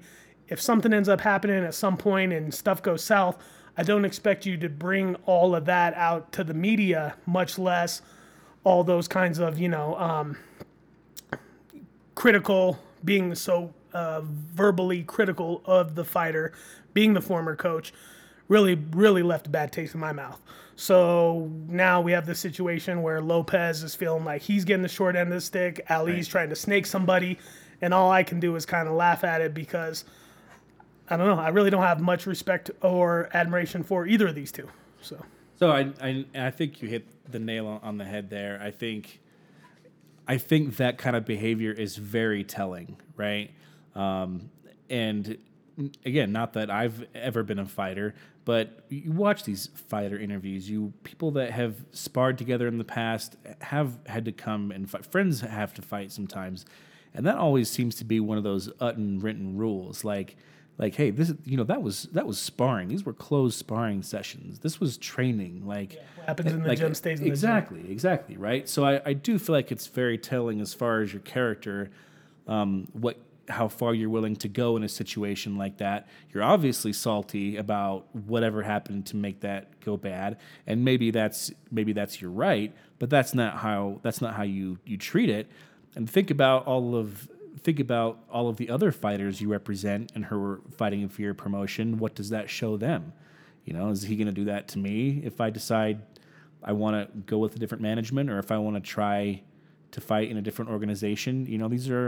These are all things you have to look at. And when you look at how a lot of these fights go down, when someone's like, oh well, remember in sparring when I knocked you out? Like, these people ended up usually losing their fights. Again, Cyril Gane lost that fight. No, he didn't get knocked out. But for all the shit you were talking about, all the skills that Francis Ngannou didn't have, guess what fucking skill Cyril Gane didn't have that he needed in order to win that fight? And it wasn't there for him. And Ngannou knew. Yeah. And that's why he got to walk away with the win. Yeah, and I just... all that stuff, like I said, I think it's very telling about the type of character of a person. And if you want to keep that champion you've got in your organization, you probably should have handled that with a little bit more fucking tact than you did in that one. Exactly. And I totally agree. The next part that we were going to talk about was the whole McGregor Bisping situation that's recently coming to the media. Yeah. This was more, I thought, was funny and kind of like, who knows, between McGregor being, living in whatever reality he's living in, Bisping. Not my reality. Mine neither. I mean, nobody but his own, let's be honest. Very few people live in the reality where McGregor lives, Bisping being one of these fighters, this, recent trend of former fighters becoming commentators, being a mouthpiece, and having to use that kind of create a whole personality, and that clashing with fighters because fighters are like, hey, we're fighters. What do you, blah, blah, blah, that kind of thing. There's elements to all that with this. My whole viewpoint, the reason why I wanted to bring this up is because I don't know if you heard McGregor left him the one voice message and then deleted it where he's like, you want to go to war? and then he left him a voicemail the next day where he was using his American accent. Dude, when I heard that, it threw me off. So at first, they were like, yeah, this is McGregor leaving this message. And I was like, no, it's not. I'm like, this isn't McGregor. It sounds like just some fucking, dude from the US. And then you could kind of tell with some of the stuff he was saying, you could hear the accent. And I was like, oh, that is him. And I was like, oh, that's his American accent, Yeah. And it just totally threw me off. And that's why I wanted to bring it up, is because he was like, what he was saying, what McGregor was saying, in essence, was like, it was all an act and I was being an actor. Yet here he is using his American accent to say that it's all an act. So is it really an act? That's that whole McGregor thing, But and this is coming from the guy who's going to be in the new Roadhouse remake, just so you know, as far as acting goes. But yeah, and I'm gonna get real opinionated here. Do it. I think I think Bisping could come out of the booth today and beat the shit out of Conor McGregor. Like, it's so. I mean, he's like a couple weight divisions above him. Yeah, I mean, and Bisping was always with one eye. Yeah, that's I do. I have respect for Bisping. He may not have always been my favorite fighter throughout the years, but he paid his dues. He went through the ringer. He got a golden opportunity, and he took full advantage of it. Props to him for being able to walk away being a former champ. But this is a guy that put a lot of time in the octagon. He put a lot of blood and sweat in the octagon. And this is a guy who took a lot of fights against questionable competition, whether they may have been on shit and they shouldn't have been when it was looked the other way. Or they were definitely on shit. Or they were definitely on shit. But yeah, so again, come to where we're at today. I like him as a commentator. I'm fully on Bisping's side as far as this goes. And you can say what you want about Conor. He's had a good time and he's made a shitload of money. I mean, you can put him up with the all-time greats just because of what he was able to do in such a short period of time. Yeah. And you can give him the whole, champ status. But no, I've never thought that Conor McGregor was that good of a fighter. And so and from what we've seen from Conor in just the past couple of years, it just seems like the more he loses, the more delusional he gets, doesn't it? Well, that's the thing about it. Like, the thing about it is, like, when you see people like this, and it happens in all different realms, not just combat sports, but anybody that can transcend to that kind of level of fame and notoriety, it does something to the brain where, like, how you perceive yourself, how you perceive the world you live in. I mean, a lot of people never come back with their feet on the ground. Right. They go up and they just stay up, and that's the end of that, And I can't really like begrudge him, because to be honest with you, I've never been in his shoes. I never got to a point where I was that well known and that crazed, having that kind of a following from all over the world, like some of these other super popular people. And I think that has something to do with the human mind. I don't think that we were built for that. I don't think that we were built to be, to have that kind of like weight on our shoulders, or to have that kind of perception of ourselves projected by everybody else into the thing. I don't think it's healthy, is my whole viewpoint with it. No.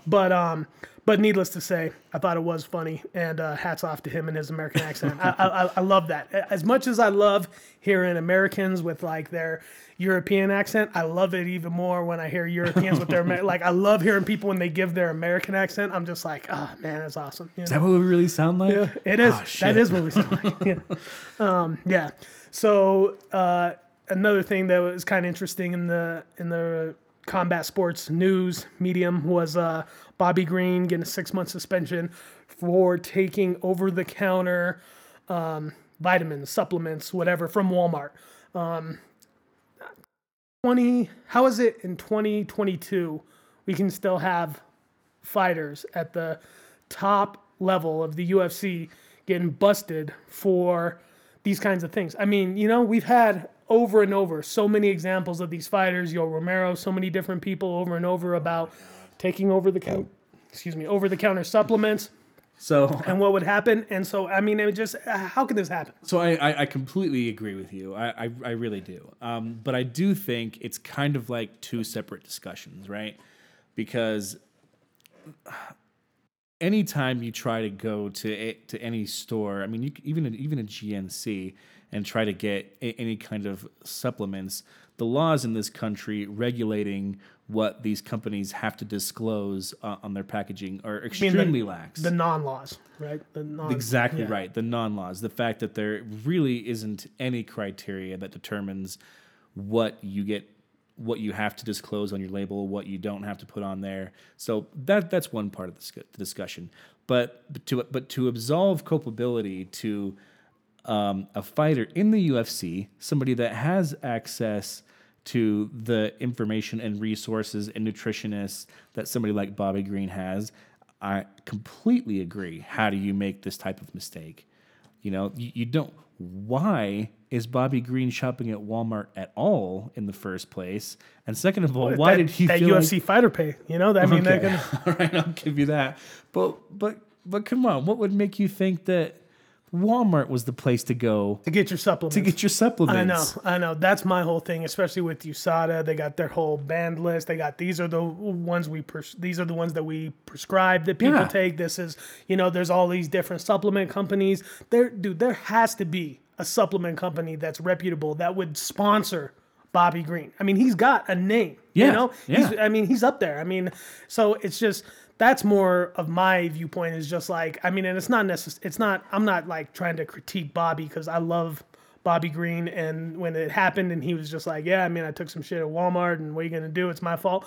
I was just like, that's such a Bobby Green thing. So like, in no way am I really like coming down on Bobby about it, but more so like, I guess kind of to the UFC with them being so stringent on this drug policy. And that's another one of those subjects we're going to get into at some point. Drug testing and its effective or ineffectiveness in the sport. But, how is it that at least they're not, doing something to help their fighters, especially the fighters that have that kind of name, that headline events and stuff? How are they not like, hey, your headline events, who do you get your supplements from? Here's we'll send you supplements, trying to mitigate this kind of thing happen. I mean, they've got more money than a lot of other promotions. So how is it that, even then they're still letting this kind of stuff happen? And I know they only gave him a 6-month suspension, which is way better than when USADA first came out and it was like, oh, strike one, that's a year, At least, And so, I mean, 6 months, it's not the end of the world, but at the same time, it's just... And so they do this thing where these suspensions are retroactive, right? And since you probably only fight a couple of times a year anyway, it's not even really a suspension because his 6-month suspension, and we're just finding out about this now. This came out in the past week, and he's eligible to fight again in November. So he's got a month left on his 6-month suspension, which means it was 6 months retroactive from his in-competition specimen that was tested, which would have been his last fight, which would have been last summer or this summer, whichever way you want to look at it. But and who was his last fight? Was Islam? Was that who he fought last? No, that didn't happen, huh? Was he supposed to fight Islam? No, that did not go through. Yeah. And since they and this that's where they busted him. Just because that was supposed to happen, and then he got kicked off or whatever. Well, and this could be why that fight didn't materialize. Exactly.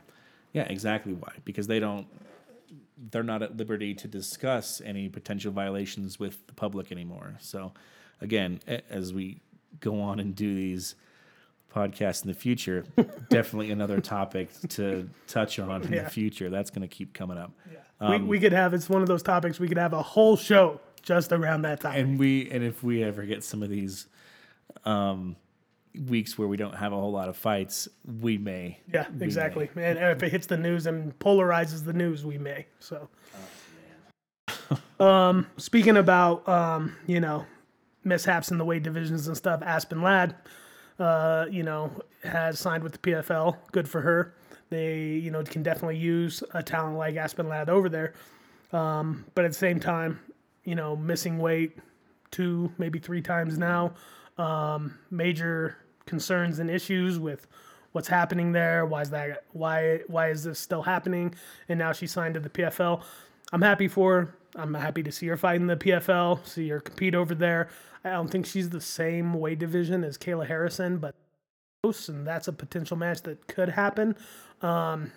So would be interesting, and I'd like to see it. But at the same time, I guess more so I have more concern for Aspen Ladd at this point now with missing the weight as much as she has and the issues with her and her coach and all those kinds of things. And so, and it's not my place. It's not my place to say that there's an issue or something needs to happen. It's just like you see like this, what looks like an, car accident that we're coming up on, missing weight. Now she's in another weight division or another fight promotion.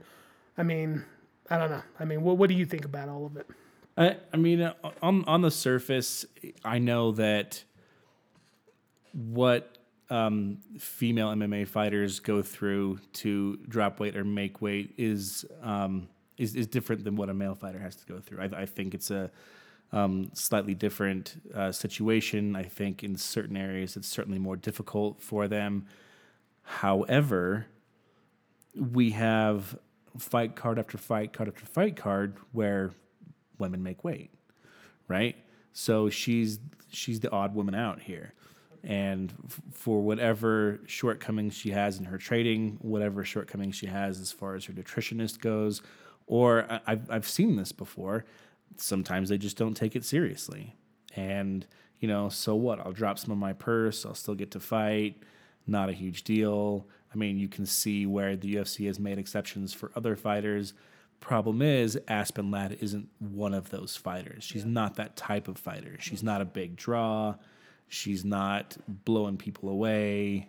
And I know that the PFL doesn't have as strong of a women's division, but I don't see her taking gold at PFL either.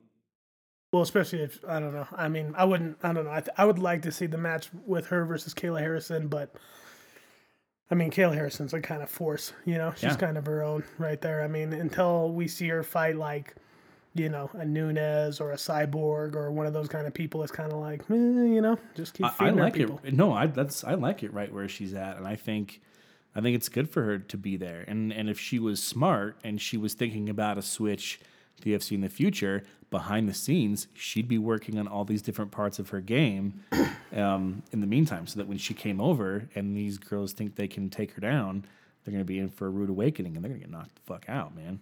I mean, yeah, exactly. No, I couldn't agree more.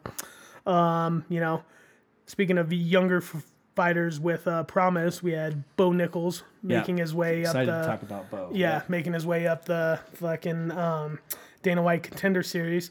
Everybody at this point knows about Bo. He's probably got one of the most biggest hype trains right now in the sport. We've heard talk about they already want to see him versus Israel and all that nut job. I can't not laugh when I hear that. I know. My whole viewpoint, I wanted to bring this up was we talked about it during the Contender Series when it happened, and now that it's over, it's even more to bring up. What I really like about the whole Bo Nichols situation is how the UFC kind of marketed Bo Nichols through the Dana White Contender Series. They took this guy, had a lot of promise. They put him in there. He went right through did exactly what he was supposed to. And instead of taking him and putting him automatically in the UFC, they were like, hey, let's hold up. Let's have him fight at the end of the series. We'll have him fight in the very last main event of the season finale. Put him in there against another guy. He demolished that guy like he did. Leaves this anticipation. Gets more people talking about it. You double up the buzz. Really like the way of how they did that with it. Not only did it do good for Bo Nichols, obviously, because he's in the video game. They're putting him in the UFC video game, and there's fighters that are like that have been fighting for a long time or going for a title shot, like Alex Pereira. That's Pereira. Pereira, who isn't even in the video game, but I digress. Not only did it work well for the marketing of Bo Nichols, but then it was like a double rub because then it took the Dana White Contender Series and more people were viewing the Dana White Contender Series than they have before. So much so that now everybody's talking about, is this going to be on ESPN now? Or are you guys going to put this on a bigger platform? It was more people watching it than just blah, blah, blah, blah. It was kind of like, the way that they marketed that, the way that they did that, where they took a star, they built the star up at the same time, building up the brand of the show. Hats off. Just really appreciate that. I agree that the UFC has done quite a few things right throughout their long history. And the Ultimate Fighter may not be what it used to be as far as bringing up the next generation of fighters, but at one point it was. And we have a lot of champions to show from those early tough seasons. And now they've switched to this Contender Series format, and they're doing it again. They're doing a great job, like you said. And it works, like you said, it works both ways. When you get somebody big, it draws viewers to the Contender Series and also hypes whatever prospects that they've got on there. And I do think the state of MMA right now is that the Contender Series is producing the better fighters than the tough. Because the tough is still around. It is. Yeah. And I'm still watching it. And I like the last few seasons winners. I really do. And I hope that they continue to improve. I really like Ricky Tercios. I really like Brian Battle. I think they're good guys. Yeah, exactly. I like watching them fight. I really hope they do go somewhere. But I don't think they were up against the same caliber of fighters on their season as the contenders are when they're fighting each other in the contender series. Yeah. So I think you're breeding better fighters that way. No, I agree. And I think that even adds more to the matchmaking of the UFC, where contender series, they take a group of fighters on one side and another group of fighters, and they kind of match them up as they go. What I've seen with a lot of the matchmaking in the last, I would say, year, maybe couple of years even, of kind of like since the pandemic, a little bit after the pandemic, their matchmaking has been really on point. They do a lot of good job of taking this fighter, matching with that fighter, and creating a lot of interest, a lot of good outcomes as far as, within the fight itself based on the matchmaking. And so maybe that has part of it to do with it. Hats off to Sean Shelby and for doing those kinds of things. But yeah, I mean, I would agree. I definitely think that the tough,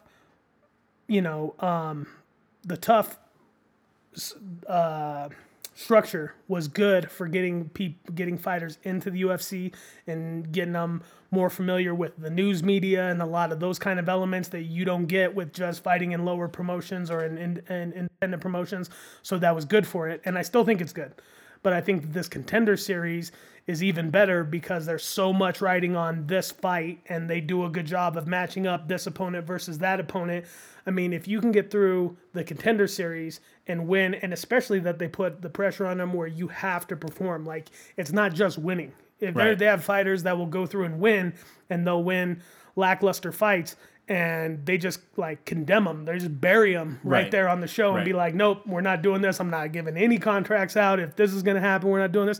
So not only do you got to come in there and perform for everybody watching and all of that, but you got to overperform. You got to show that, you got to leave no doubt as to your skill set. Right. So and you said it. So a win in the contender series isn't a win. What's a win in the contender series is the UFC contract. Yeah. So you can win a contender series fight and not get your contract. So ergo, you didn't really win because you probably didn't get paid a whole lot for a contender series fight. I couldn't see that. And then you're back on the regional scene. You're back on the independent promotions. So yes, I would agree, and I think the performances show it. You get people going in there and going all out because, you perform well on the contender series, then you get a contract. No. And then really quick, ending out the hot takes. Hats off to Tom Hardy for winning the 2022 Brazilian Jiu-Jitsu Open. I mean, who would have thought that? It was so funny because just, I had seen this TikTok of him rolling with this guy, jiu-jitsu with this guy, and I sent you the clip, and you responded back. You were like, "Was this from The Wrestler? Was this from some thing he's doing for acting? Is this like some kind of physical thing?" And I don't know. I found this TikTok. I was like, "Is that Tom Hardy?" It is Tom Hardy. So I sent it to you, and I was just like, "Yeah, like I don't know." And then like a couple weeks later, I'm just checking TikTok again, and it's like there's a tweet that congratulations to him winning the 2022 Brazilian Jiu-Jitsu Open, and I'm just like, man, hats off to Tom Hardy. Absolutely. And for not making a big deal out of it, not for making it public, literally just shows up at the 2022 Brazilian Jiu-Jitsu Open and starts submitting people. Like, man, I cannot imagine his opponents for that. When you're going in there, it's just a Jiu-Jitsu Open, not a big deal. I mean, not that it's not a big deal. It's a big deal. But it's not a big deal as far as like in the, whole public sphere. There's not a lot of people watching it. Even people like us that like combat sports and are hardcore fans, we're not a lot of the time watching those kinds of things. And you could just imagine somebody going in just to try to refine their skill and see where they're at, and you're looking at Tom Hardy across me, and you're just like, wait a minute, this dude looks like Tom Hardy. And then they're like, okay, it's Tom Hardy. And you're like, is it really Tom Hardy? I mean, I'm sure that played some kind of effect into his opponent's head, because I know I mean, I don't train jiu-jitsu, but if I was facing Tom Hardy and not expecting to be facing Tom Hardy and we're rolling, I'd be thinking like, dude, I'm rolling with Mad Max. This is the fucking Reverend right here. Motherfucking, you know, I mean, it's just, it's crazy. I do. And, you know, nothing but respect for that because, exactly. you know, again, nobody knew he was training for this. Nobody knew that he was planning on, you know, going out to this. And this is a guy who's very popular. He's in the public eye. And for very him, established. Yeah, exactly. Nothing to prove. And for him to get away with making it all the way there before anyone even knew what the fuck was going on is a feat in itself. And then win it, and then still not even after he win, and not even after he win, he's not like out there beating his chest. It's not Tom Hardy who's posting on his thing like I'm the fucking champion. It's literally other people. It's like this is something the dude always comes off in his interviews and stuff as a really humble, down to earth type dude, and this even goes to show it where he's like, I did this just for me. Like I wanted to do it. I wanted to see what happened, and I won, and cool. And I do believe that he did it just for him. Yeah. So that the movie Warrior, I believe, was the one that he did with Joel Edgerton. And I know he did a lot of training. This is a guy that puts every bit of himself into these characters that he portrays. And so I knew that he put a lot into that. But that was years ago. Yeah. I mean, that was years ago that he did that. Part of a decade, probably. Exactly. And so I'm sure that he got a taste for it. And I'm sure that, in his time, he was, getting some good instruction. But again, you can absolutely tell this is something he did for him. Exactly. Cool. So let's talk about spotlight a couple of fights real quick. There's a lot of fights that get signed. I'm sure everybody hears about them here on this show. If there's some that stand out to us and we want to bring it up, add any kind of context or just mainly just to show off to be like, this is one you don't want to miss. That's what this section of the show is. So first off, we got RDA versus Bryan Barberena. Big fight.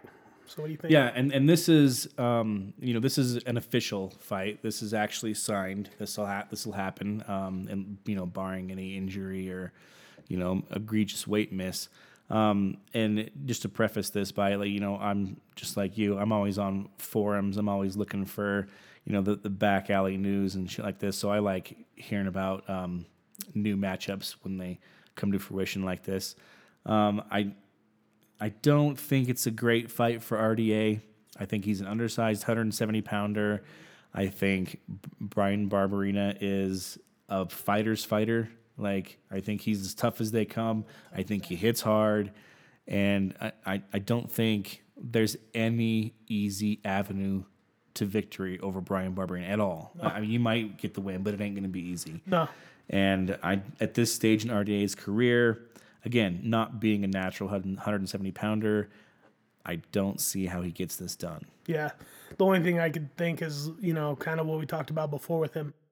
Slowing it down, pushing him up against the cage, trying to control him, really testing out Barberena's, overall grappling ability. But I mean, even that's not going to be an easy way to win. And he's going to have to, and that's not going to be a pretty win if that's the way he does it. The problem is, I don't even think this can be a wall-install clinch battle. Barberena's dirty boxing, his clinch battle is so good that I think RDA is going to take too much damage in close like that. I think this is going to have to be takedowns in the middle of the ring and, working his top game to advance position, maybe tire him out and get a submission or maybe land enough ground and pound to open him up. But again, that doesn't usually happen. Like, you can beat on Bryan Barberena, and that's not going to open shit up. Like, I don't. My pick is Barberena in this fight. Yeah, I agree 100% with everything you said there. Another potential fight hasn't been signed, but a potential fight is Geoff Neal versus Shavkat Rakhmanov, and they both agreed to the fight. It hasn't been announced as an official fight, but man, when we talk about potential fireworks, I mean, Geoff Neal versus Shavkat. I mean, Yeah. dude, like, I'm just like, man, I don't know. I kind of go back and forth with my head. I'm like, oh, Shavkat, he has, probably a little bit of the height and the reach. He'd probably be able to, kind of keep his distance. I'm like, dude, then there's Geoff Neal. All he needs is a couple of punches to put it on him, and we're really going to test Rakhmanov in this. So, I mean, I'm excited for this fight. And not that it's happening, but it has been agreed to. So verbally agreed to, no official contract signed, no date set, no event, that they've been put on. And honestly, before the Geoff Neal Vicente Luque fight, I would have 100% put my money on Shavkat. But Geoff Neal showed up in that Luque fight, and he put it on Luque, and he fucked Luque up. And if that Geoff Neal shows up to fight Shavkat, I agree with you. I think we got fireworks. I think that's a fucking brawl. I think they're going to be bloody. And that's the most recent version of Geoff Neal. It is. Too, so it is. I don't know what he went through for those few lackluster performances before he got to Vicente. But yes, as long as he's on that track, I completely agree. I don't even want to try and pick a winner in that fight. Nope. Big fan of both. Hope to make that fight. If they do, I cannot wait to see that. That will be definitely a fight that we will be talking about in the future. All right, so let's move to the final section of our show. We made it. UFC 280. So we got UFC Fight Night. You're going to the fight? Okay. Yeah, right. Fight Night. Yeah. My bad. No, I know. We're gonna get to 280. I'm fucking we got excited about 280. I know. We got a couple of weeks for 280. Right. I know. We're gonna get there. No, Fight Night 212. It is coming up next weekend. Main event: Alexa Grasso versus Araujo. So what do you think? Araujo, I can't tell how you pronounce it. I think it's a good matchup. Here we are again with another fight night with a WMMA headliner. It'd be interesting to see if this is a sign of things to come with these fight nights that don't necessarily have a lot of big names on them or aren't big draws. If they start trying to showcase a lot more of these women's MMA fighters. But if I had to pick a winner between these two very talented fighters, I'd go with Vivian. I just think she's a little bit stronger. I think she's a little bit more powerful. Nothing against Grasso, but I see it going to a decision, and I see Vivian taking the decision. Yeah, no, I definitely think that smart money's on Araujo 100%. I do think, though, that, Grasso has some of the best boxing in the female mixed martial arts. Super talented, could very easily win this fight, but I've just seen recently a lot of, maybe the same kind of thing we were talking about before with Geoff Neal, mentally kind of not being there, a little checked out, maybe having some issues she's not addressing, just kind of not really getting to that same potential where she was been at before. And so, I think that smart money would definitely be on Vivian. Cub Swanson, longtime veteran. He's going to be the co-main event against Jonathan Martinez. That's going to be a great fight. I look forward to that. And what's funny is on the fight before that, we've got Brendon Royval, who I sometimes get confused with Jonathan Martinez. They look similar. And Brendon Royval trains out of Denver. He's had some pretty good fights. And I'm really looking forward to him fighting on here too. And so I'm excited for this card. Not only that, but we also got Misha Serkinov is fighting on the card. Rafael Sunsao still in there, still gonna give it a go. There's a lot of other fighters on this card. So what are you thinking? A lot of these fights can be broken down to the ascending fighter and the descending fighter, right? Yeah. Serkinov and Menefield. Serkinov probably on the descent, Menefield on the upswing. Doesn't mean Serkinov can't win this fight, but momentum is on Alonso's side, and he's my pick. I'm really excited. I'm excited for any Cub Swanson fight, but I'm actually really excited for the Royval Askarov fight. I really enjoy watching Brandon Royval fight. He's one of those guys I like watching his entrances. He's a guy that likes to fight. He's excited. Constantly going for it. He is. He's constantly going for it. He's been on a skid lately, though. Askarov's a real clean, technically sound fighter. I think if Brandon Royval can create enough of those like dirty scrambles or wild brawls, I think he has a better chance of taking it. But I think Askarov's going to take this fight. I think it's going to be too clean. I think he's too good. And I expect him to be fighting for a title before too long, honestly. No, once again, smart money's definitely on Askarov. Being a fan of MMA, sometimes, that means thinking with not the logical part of your brain. Yeah. I definitely big fan of Royval. I would be so stoked if he won. Yeah, I would be so happy. I know, and so I'll be pulling for him. I think that Askar is going to have it, but it's just like the main event where I would definitely favor Vivian. But I'm a big Grasso fan. If she can come out there and look like she's put those pieces together, she's going to be putting those pieces all over Vivian. So that's the fight night that we have next weekend, but also next weekend we have BKFC 31 from Denver, Colorado. Oh, shit. Represent. And the main event of that card is Mike Richmond, former longtime Bellator fighter. He's fought in a lot of other MMA organizations. He's fighting Doolittle. We also have some other MMA vets as far as Brendon Gritz. He's I remember Brandon Gertz. Yep. He's fighting Lindsay. Brendon Gertz fought he's fought Melvin Guillard. Yeah. He's fought some other guys. Yeah. And so he's fighting on the card. We also have on here Chris Camozzi. Chris Camozzi is going to be fighting in BKFC, so that'll be good. And another former MMA fighter is Josh Copeland. So once again, a lot of fights I'm going to be interested in watching on the BKFC card. The fact that they're coming from Colorado, which is where we're coming from as well, different part of the state still. I'm really excited, man. Really excited for this card. Yeah, I'm gonna have to make sure I set aside some time to watch that as well. But this is exactly what I was talking about. This is the niche that Bare Knuckle Fighting Championships fills. It's a place for these guys that maybe can't compete in the premier organization, but they still want to fight. They still got a lot of fight left in them. And again, the nature of a bare knuckle fight is not the same as a boxing match or an MMA fight. It's its own sport. It's its own deal. It really is. The techniques have to change. You don't have any gloves.